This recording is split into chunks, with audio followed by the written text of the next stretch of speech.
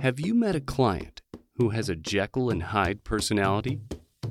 Have they threatened to ruin your reputation?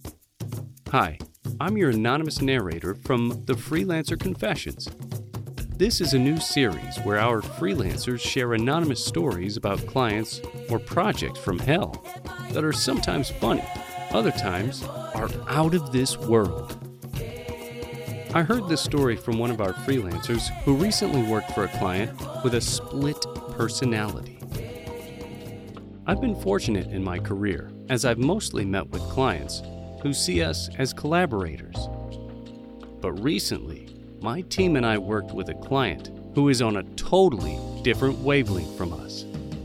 That has resulted in a rather shocking accusation and caused the project to go downhill. Here's how the nightmare begins.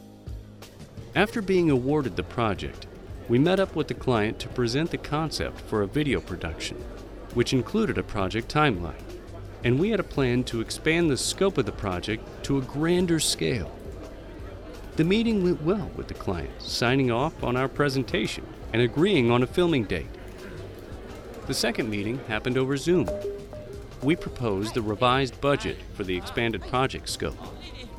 The client stressed on the importance of an attention-grabbing introduction for the video and wanted to see the script in advance before the final presentation. We did our research and proposed two options for the client. The script comes with a storyboard. The client picked their preferred option, and we started working on it.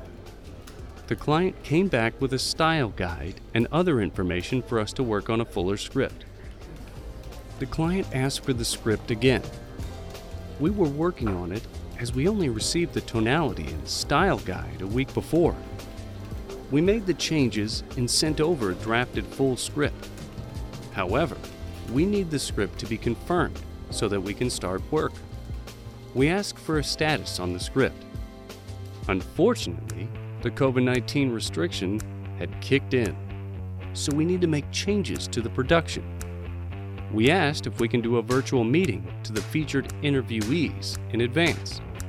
We didn't hear from the client, so we reminded them again. In the meantime, we continued to prepare for the shoot as the deadline is looming. The client asked about our engagement plan with the interviews and timeline, which we gladly shared. Client responded asking about our new timeline and that he will check how to connect with the interviewees to set up a meet and ask our availability. Once again, we shared our new proposed timeline and informed our client our schedule is quite flexible. If they permit and give us the contact details, we could follow up with the interviewees separately. Again, we reminded the client to give us feedback on the script so that we could proceed. All seemed well, and we continued to work on the pre-production. Suddenly, our client called us in anger, which caught us by surprise. The accusations came fast and furious. Why are you not taking ownership of this project? Why am I doing your work to coordinate with the interviewees? The script is incomplete. How can we even start filming? We are not going to meet the schedule. And then it gets personal. You had over 10 years in production, but you don't seem to know how to run a video project. Can you even call yourself a producer? I am going to get the word out that you are a scam artist and have you blacklisted from the industry. Our hearts began to sink upon their accusations, which were unfair and unreasonable. We had documented all our correspondence with the client, in which we had tried our best to work on the production, despite the changing deadlines and lack of feedback. We reached out to his bosses directly to see if we could reach a compromise. We documented all our communications and the work done to date. We asked for fair treatment.